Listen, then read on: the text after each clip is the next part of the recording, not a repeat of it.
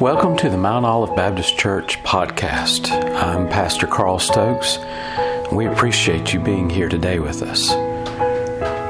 Our desire is to preach the Word of God effectively and clearly so that you can understand God's desire for you in your life. Well, last week we started a study on the Holy Spirit, and this kind of all goes hand in hand with the fact that we've been talking about on Sunday morning, or studying on Sunday morning about being filled with the Spirit, and if we're going to be filled with the Spirit, we got to know what we're asking to be filled with. And so tonight we continue our look at the Holy Spirit, and I want to ask you to simply just bow your head and close your eyes, and let's ask God to be in our time of study of His Word. Dear gracious Father, Lord, we pray that you would allow us, Lord, to spend time focused solely upon you. Lord, as we open your Word and as we study it, Lord, first we thank you for the privilege that you give us this opportunity. Lord, also we want to thank you for speaking to our hearts. And Father God, there's so many times that we just simply, we're out in the world and we're going through so much, and we seek your direction, and yet we don't listen to you when you speak to us. And Father, we pray that in this time that we would hear your voice, Lord, that we would understand your desire for our life, and Lord, that you would guide us in your way. Lord, we pray that you would help us to worship you, not only Father and Son, but also the Holy Spirit, that we'd worship you and give you the glory that you deserve. In Jesus' name we pray. Amen. In each church and in each community, there are three groups of people. There are, first of all, the group of people that we talk about sometimes in here. We talk about those who are lost in the world. We know those people as people who may or may not know who God is or what God is to their life and what God has done for them. But they're in the world and they have no relationship with God. They may have an antagonistic relationship with God, but for whatever reason, whatever purpose in their life, they just don't have a relationship with God.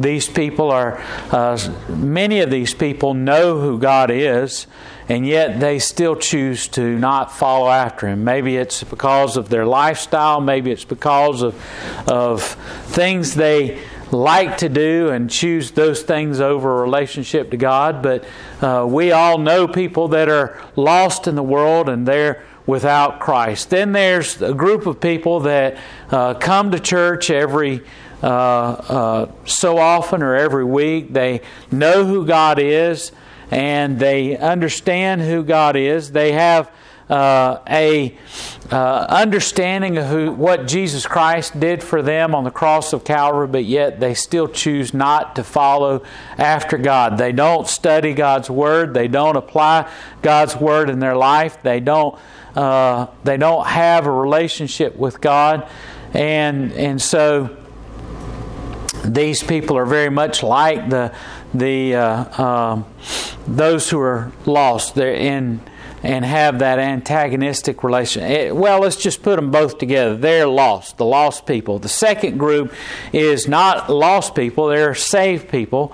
Those saved Christians are people that are Christian. They gave their heart and life to Jesus Christ, but they don't have a daily walk with Christ. They rarely pray. They don't study the Bible. They only read Scripture when they come to church. They don't know much about the Bible, and they don't know much about God. The third group is a group of people that love the Lord. They study God's Word. They're in the Word daily. They seek to follow after God's direction, and they seek to know what God would have them to do. Now, of those three groups of people, the lost, the saved, but not walking with Christ, and the saved who walk with Christ, which group do you think God wants us to be? God wants us to be the group that has not only a relationship with Him, but strives to seek to have a good relationship with Him. And the difference between all three of those groups is the level of intimacy with God, the level of not just a head knowledge of who God is. It amuses me when I hear sometimes on the news they'll bring in this religious scholar, and I'll listen to what they're saying, and real quick I can tell they might be someone who knows about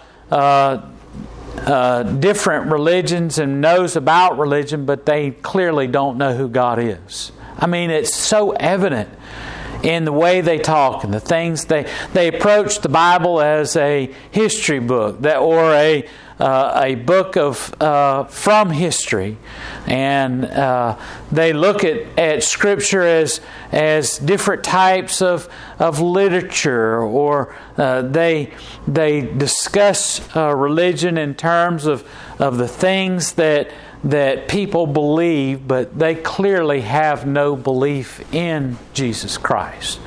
And those people that are in that category, they have no relationship to God. They don't know God, and they're lost as lost can be. And God doesn't like that there are people in the world that don't know about His love and don't have a relationship with Him, because God's desire is that all of humanity, all men, would know His love and accept His love. Okay? God's not too satisfied with those who know Him as Savior and Lord, but aren't walking in the right way, not living the right way. Now, these people are you might call the people that want their cake and eat it too. You know, they are saved, but they want to live like the world. They have Jesus Christ in their life, but they don't listen to the prompting of the Spirit of God. They don't listen to God speaking to their heart. These people are not living the kind of life that God would have us to live. All of Christianity is, all of our life in Christ is based on a relationship. It's more than just simply a belief. It's a relationship.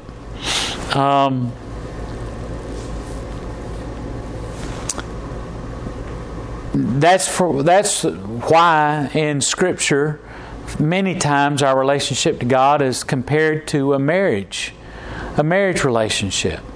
You can't have a relationship with your spouse if you don't speak with them, you don't talk with them, you don't listen to what they have to say, you don't communicate with them, you don't have much of a relationship, you don't have much of a marriage if you don't love one another, you don't desire to do the things that,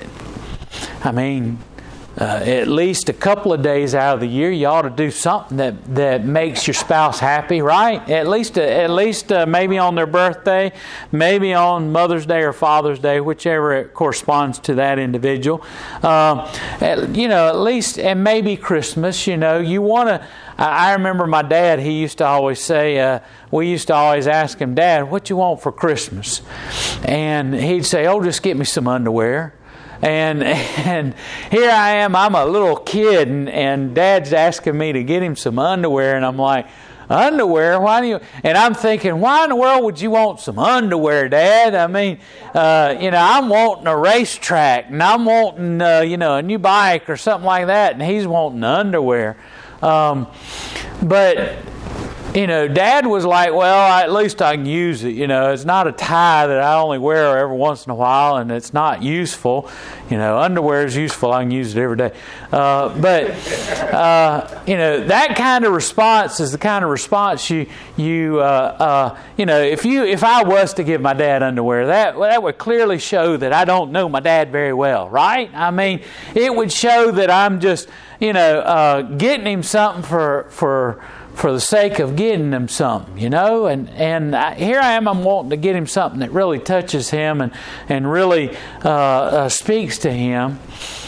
Why? Because I have a relationship with him. I love him, and I want to make him happy. I want when my dad opens up the gift, I want my dad to be speechless, because it expresses not just simply a gift at Christmas, but all the love that I have for him. And that ought to be our Christian walk. We ought not to have the kind of relationship with God that just simply ticks off the boxes and says, okay, he gave his heart to Jesus on this date, and he started to read his Bible on this date, and he started to do Bible study on this date, and he started going out and witnessing this date. We ought to have the kind of relationship with Jesus Christ, to have a relationship with God that expresses our love for him because of his love for us. God didn't just simply say, you've got sin in your life, and I'm going to write your name on the blackboard like the teacher. And when you accept my gift of salvation, I'm just going to erase your name off the blackboard so you're not in trouble anymore. That's not what God did. God expressed his love to us in the forgiving of our sins. God could have been like the bookkeeper. Okay, I've got the ledger here, and you've got so many demerits because you've sinned this many times.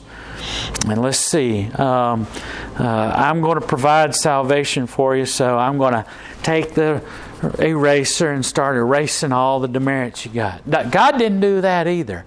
The way in which God brought about salvation was an expression of his love.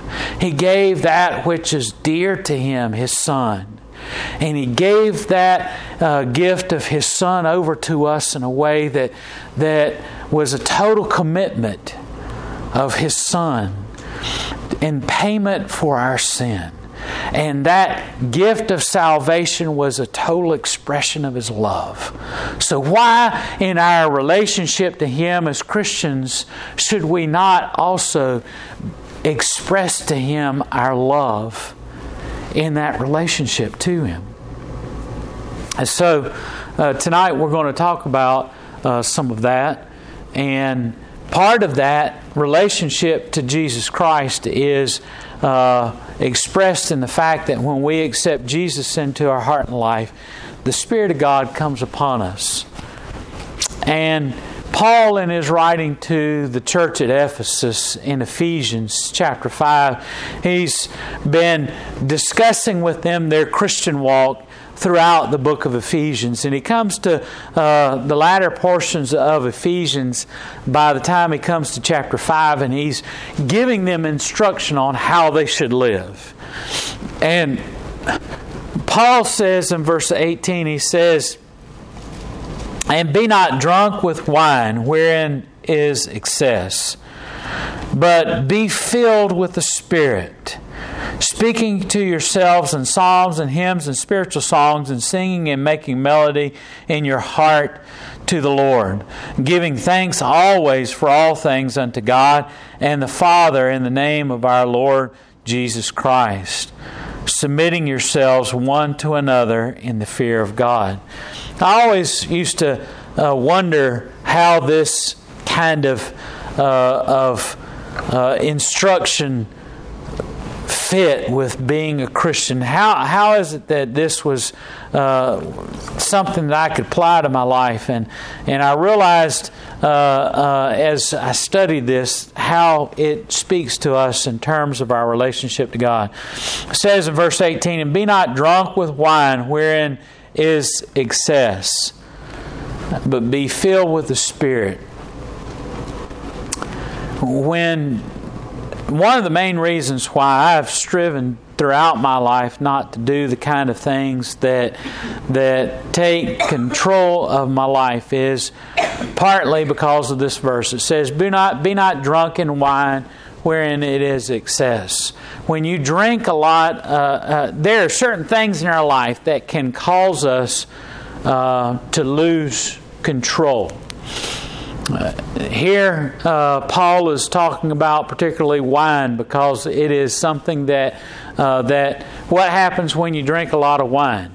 Well, in Paul's day, it took a whole lot of drinking wine to get drunk. It didn't today, because of fermentation and everything, it doesn't take a whole lot to get drunk. I don't know a lot about wine. I just know that this one particular thing, the wine in today's context is a whole lot more potent than the wine in Paul's day, the day of the Bible. What Paul is talking about is not just simply the drink. Now, wine was something that had to be drunk on a regular basis because the water was not palatable. The water in Israel, you couldn't drink it. You couldn't. It's not like today where we got filtration processes. We can get water that's dripped off of a glacier mountain in Norway or Sweden somewhere. We can get water from Antarctica that's dripped off of a glacier and flown all the way here in ice packs, and we, the purest crystal clear water in the world we can drink. There's people that, you think that Fiji water is really from Fiji? It says it's from Fiji. I wonder if it's tap water from Fiji. Is it really the same as? But we've got all kinds of different waters that you can go get, and they all purport to be a little bit more pure than the rest. And regardless, we've got water that we can drink that we don't get sick from when we drink it. Some of you act like you get sick when you drink water because you don't drink enough water in your life, and you're not used to the taste. But water for us is something that we can drink on a regular basis.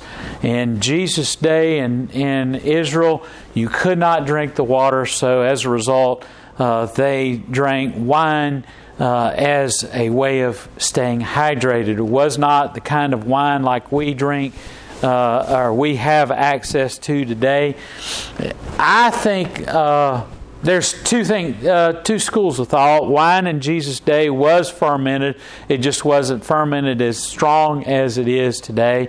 And the fermentation was to kill bacteria in the wine, and some believe that wine was mixed with water, and the wine was used to kill bacteria in the water.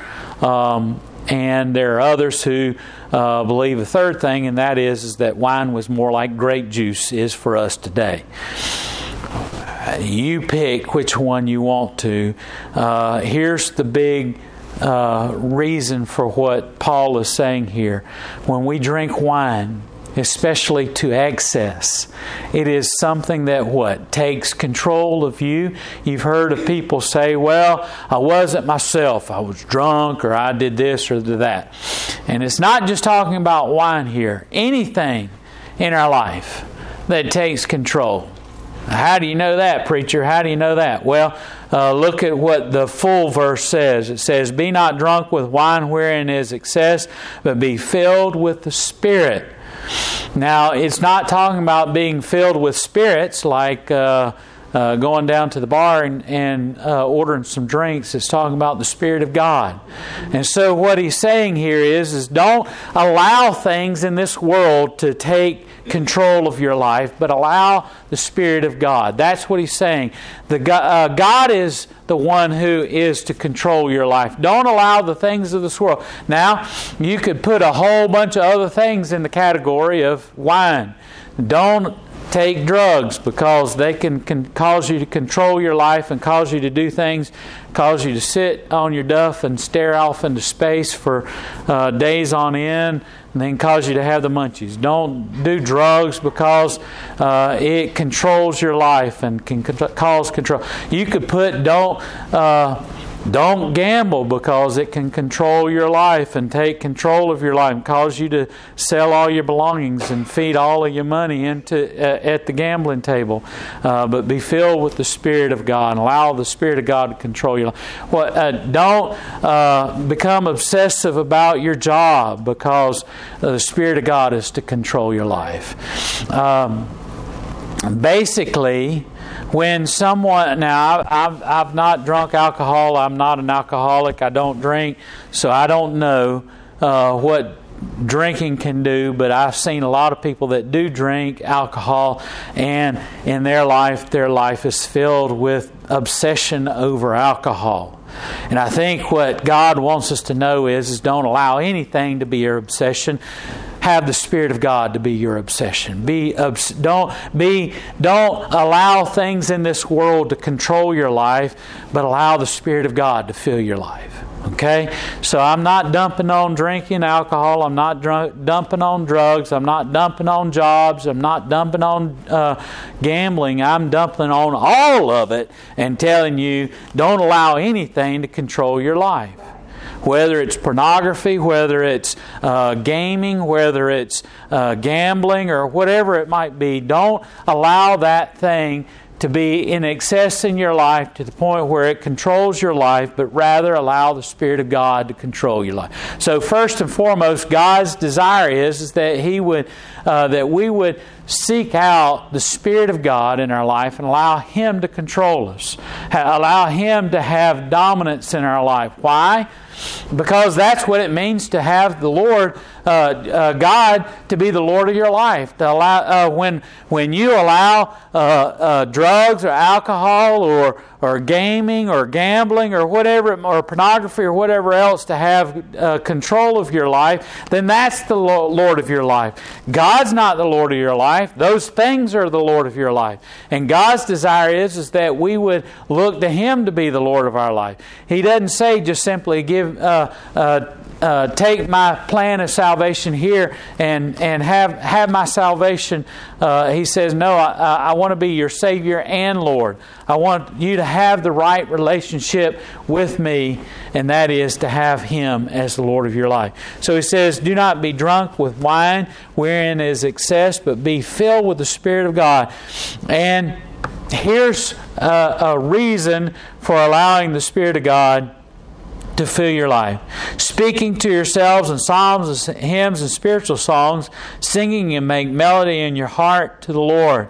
He says when you do allow the Spirit of God to be the Lord of your life, when you are filled with the Spirit, your life will be filled with psalms and hymns and spiritual songs and giving glory. When we have God as the Lord of our life, when we follow after the Spirit of God, then our life will be filled with praise to God. By the way, what is it that we'll be doing in heaven? No, we'll be happy to see Aunt Martha and Daddy and Mama and everybody else that's gone before us, but we won't be going to heaven to have a family reunion. Now, I know there's a lot of people that want to think about that to ease their pain when they lose a loved one, but that's not going to be the priority of our time in heaven. What's the Bible say that our priority is going to be? Our priority is going to be worshiping God. Hey, the angels have been worshiping God and singing Hosanna, glory to God in the highest, and singing praises to God around the throne of God for all eternity. That's going to be what we do. Okay? When we get to heaven, the first thing that we're going to do is sing praise to God. The first thing we're going to do is not running up and down the streets of gold, or going and running down the street and saying, "Hey God, which one's mine? Which mansion's mine? Hey," no, it's going to be a mansion because we'll be in the presence of God. It'll be streets of gold because gold and pearly gates and all that won't have any significance to us, because why? Because we'll be in the presence of God. And all those things that we value here on earth will be like dirt and gravel, because we'll be in the presence of God and we'll be able to worship Him.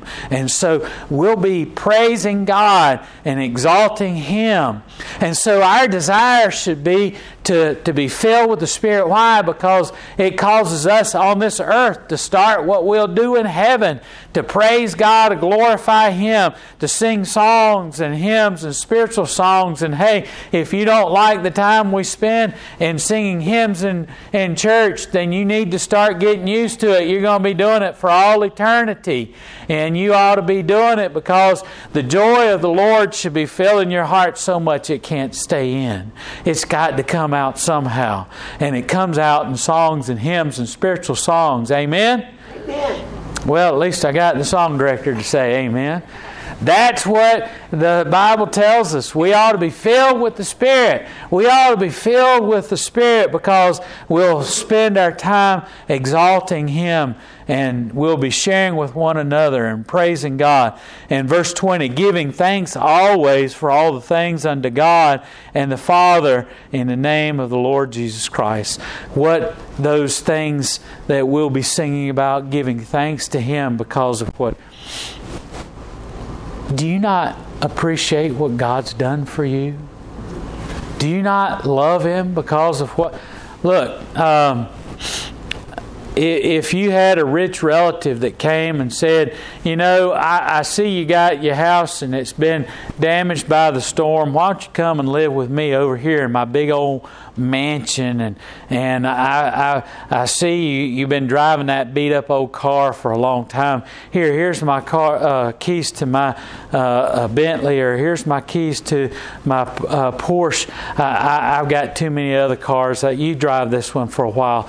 It needs to be turned. The engine needs to be turned over every once in a while. How about helping me out with that a little bit?" And you'd be thanking it. "Oh, thank you so much. I appreciate it so much." You'd be saying thank you all the time, right? If something like that happened to you and you were invited to come up to the Hamptons where all the really, really, really, really, really rich people live. You know, it's expensive to live in New York, but the Hamptons is the more expensive place in New York to live. And that's out on the beach and everything. And if somebody said, "Hey, I got a house up there and I need somebody to come and stay in it for a while. Would you mind going?" "Oh, yes, thank you very much. Thank you. I appreciate it. Thank you so much." And yet God did so much more for us. We ought to be thanking Him. We ought to be praising Him. We ought to be rejoicing at what He's done. He's done for us something greater than allowing us to stay in a big old mansion and allowing us to have all kinds of things. He's given us something greater than all those things. And so we ought to be praising Him and exalting Him. And when we're filled with the Spirit, that just comes out of our mouth because we are so filled with love for God, and because His Spirit is part of our life. And what are some of the attributes of the Spirit of God? Love, joy, peace, long-suffering, gentleness, goodness, kindness, faithfulness. All those things are all about giving God glory. And so God wants us to give Him control in our life, so that the Spirit of God fills us with thanks, fills us with rejoicing, causes us to sing praises to God and giving thanks to God, submitting yourselves one to another in the fear of the Lord. Boy, what does that all have to do with? What's submitting? Hey, preacher, what's this thing about submitting have to do with being filled with the Spirit? Well, Paul's already talked about submission some, or he's about to talk about submission here and a little bit more. Submitting yourselves, and he says in verse 22, wives, submit yourselves. Husbands, submit yourselves. Sons and daughters, submit yourselves. Servants, submit yourself.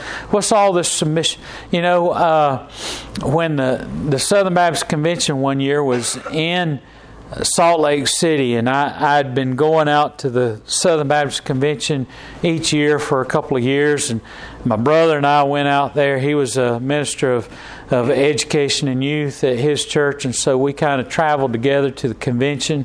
We were both messengers, and so we went out there. We had never been to Utah before, and we were at the convention, and we happened to be discussing at that time at the Southern Baptist Convention about amending and updating the Baptist Faith and Message, and we were talking about this very passage of Scripture during the convention, and we had a break, and there was we were at the convention center, and we went to the mall across the street from the convention center to eat in the food court, because there were so many people there, and we wanted to be able to have some choices of something to eat. We're just standing there minding our own business, talking to each other, and when you go to those kind of things, you kind of lose awareness of what you're doing sometimes.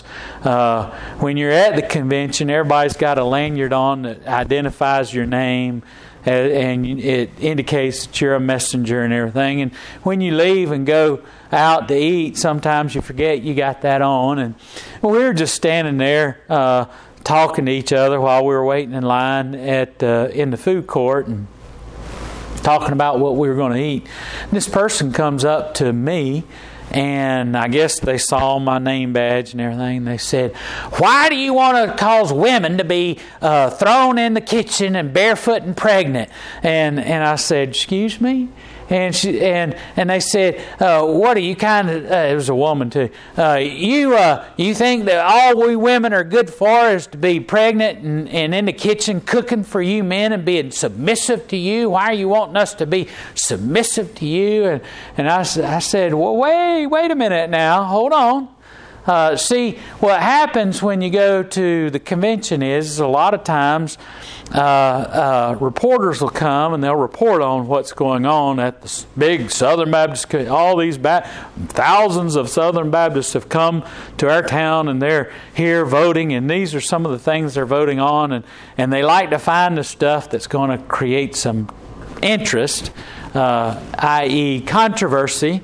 And so they take some of this stuff, and because they don't know what we're talking about, and because they don't spend some time listening to what we're discussing, and because they don't research it, and they don't know, and lots of times they don't know anything about what we're talking about, they just hear a few snippets and then they conjecture and then they go off on it. And so this person had heard the news and came down there upset because she had heard that we were voting on making women submissive, and they felt like it was submissive was equal to walking on them like a doormat, and submissive was all about women being pregnant and in the kitchen.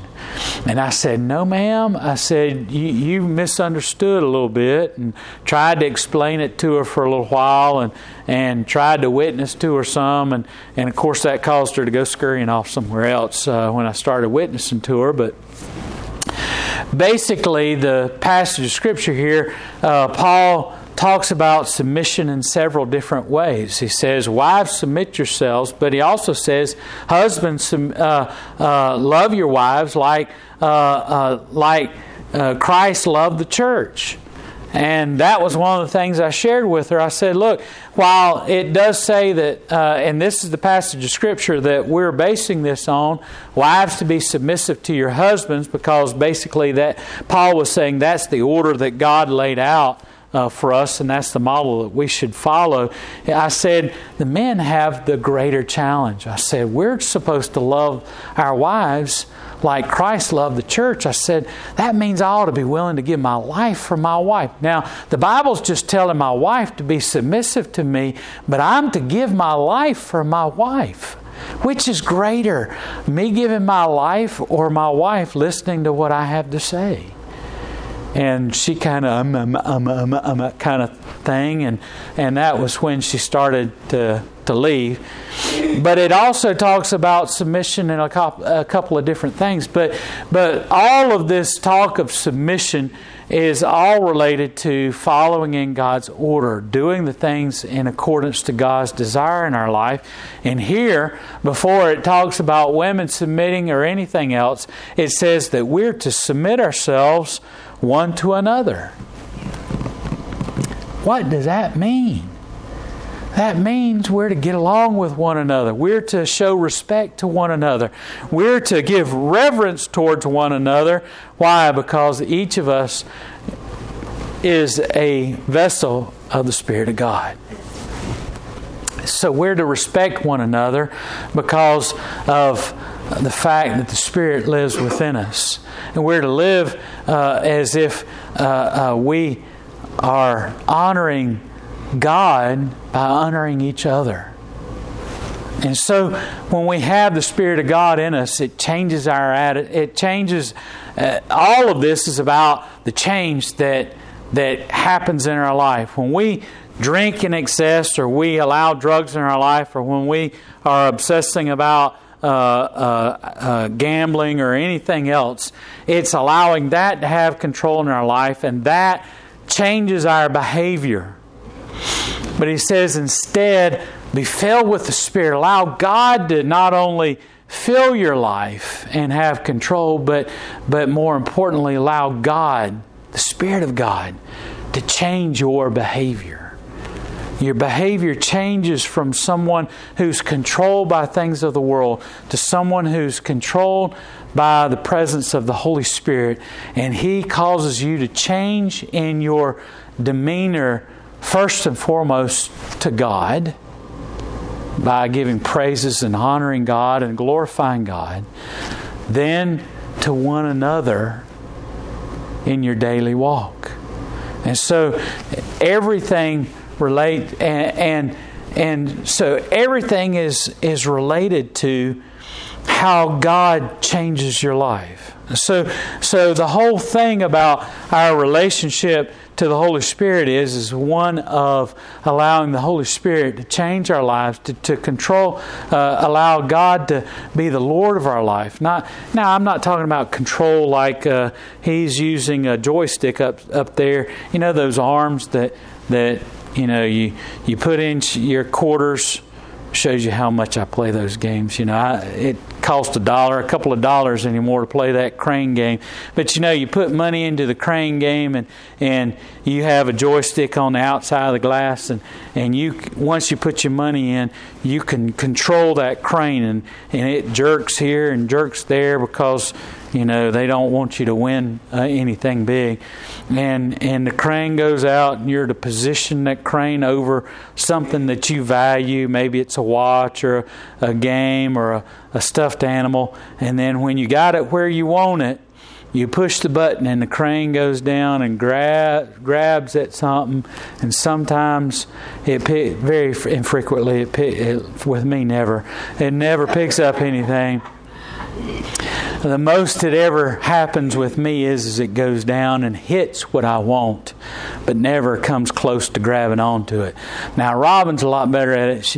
It goes down, and she goes down there, and it goes, and sometimes it picks it up, and as it comes close to the opening where it releases it to you, it starts to let it go. And if you don't have a good hold on it, it'll let it go too soon, and it'll miss and all that. All to cause you to spend more money to try and get another thing. Anyway, God doesn't control us like we control the crane to get us to do things like that. That's not the control I'm talking about. What I'm talking about is His influence in our life to change us, to change our relationship to each other, to change our relationship, more importantly, to God, to cause us to live and walk Paul talks about in Ephesians about taking off the old self. And he likens it, and the words he uses is like, take off the old self, like taking off the old coat, the old coveralls, the nasty clothes that you've been wearing out in the field. And when you go in, when you've been working out in the dusty field and you've been plowing and everything, and you've been on one of those old tractors that everything that happens hits you, you come in and you're covered in a layer of dirt and clay and dust and everything, right? And you strip off the old clothes that you wear out there, because you're not going to wear your Sunday best out there to plow when you're going to get that filthy. You wear old stuff that you don't mind getting all filthy and dirty. And he's talking about take off the old self, like that old filthy clothes that you've been wearing while you've been out there working, and peel them off, and then allow the Spirit of God to wash over you, cleanse you like you do when you go and get in the shower. And then he talks about putting on a new robe, a robe of righteousness. Those fresh clothes you got, they're clean and everything from... You don't put on the old dirty nasty clothes you had on before after you take the shower, do you? That still have all the clay and mud and goop that was out there in the field. No, you put on some new clothes, or you put on some clothes that are nice and fresh and clean. And it's like you're putting on a new set of clothes. He wants you to put on a new self. Yeah. And he talks about change in your life in that way. And this is changing your life by allowing the Spirit of God into you. And our relationship to God is all about change. It's not about just simply washing and cleaning. God's not a dog service. He doesn't come out and just simply wash us when we get salvation and say, okay, here you go, Fluffy. You're all nice and clean, and you even smell like cookies. No, He wants to not do more than just simply wash us. He wants to change us. And that's all a part of the relationship with His Holy Spirit. When He comes into our life, He comes in to change us on the outside and wash us and make us clean, but change us on the inside by infusing within us His Spirit. So we're no longer the old self. We're the self that He desired for us to be. Guess what? We're the self that He wanted us to be when He created all of mankind and put us in the garden. When we accept Jesus into our heart and our life, and the Spirit of God comes in us and dwells within us, we're more like Adam before the fall than we are ever Adam at any point after the fall. We're more like what God intended for our relationship to be. We're washed, we're clean, we're perfect, and we're perfected by the cleansing of the blood. And He's infused us with His Spirit so that when it's like when Adam was walking with God in the garden, he had a personal relationship with God. He was, the Bible says that he walked with God each evening. And that has been what God has been striving for us to be, to have in our life ever since. And when Jesus came and died on the cross, and His Spirit came and dwelt within mankind after Jesus rose and ascended into heaven, it was finished. His work was complete. He finally got man back to what He had desired for man to be like from the very beginning of time. And that's what all of this is about. It's about having that relationship with God, not just simply having God come and wipe us clean, but that we would have that intimate relationship of walking with God each day and having that loving relationship with God once again by His coming and dwelling within us. Let's pray. Dear gracious Father God, we pray that You'd help us to have that kind of relationship with You, to allow You to fill us, to allow you to come and be a part of us so that we would have such a close relationship with you, that we would know how you feel, what you think about things as they come and assail us each day, that we would know what you would say about things by the study of your Word and by the indwelling of the Spirit of God. Lord, that you would allow us to have the kind of relationship so that we would, when we read your Word and when we study it, we know what you think because you dwell within us. Lord, help us to have that close relationship to you that only comes by the dwelling of the Spirit of God. In Jesus' name we pray. Amen.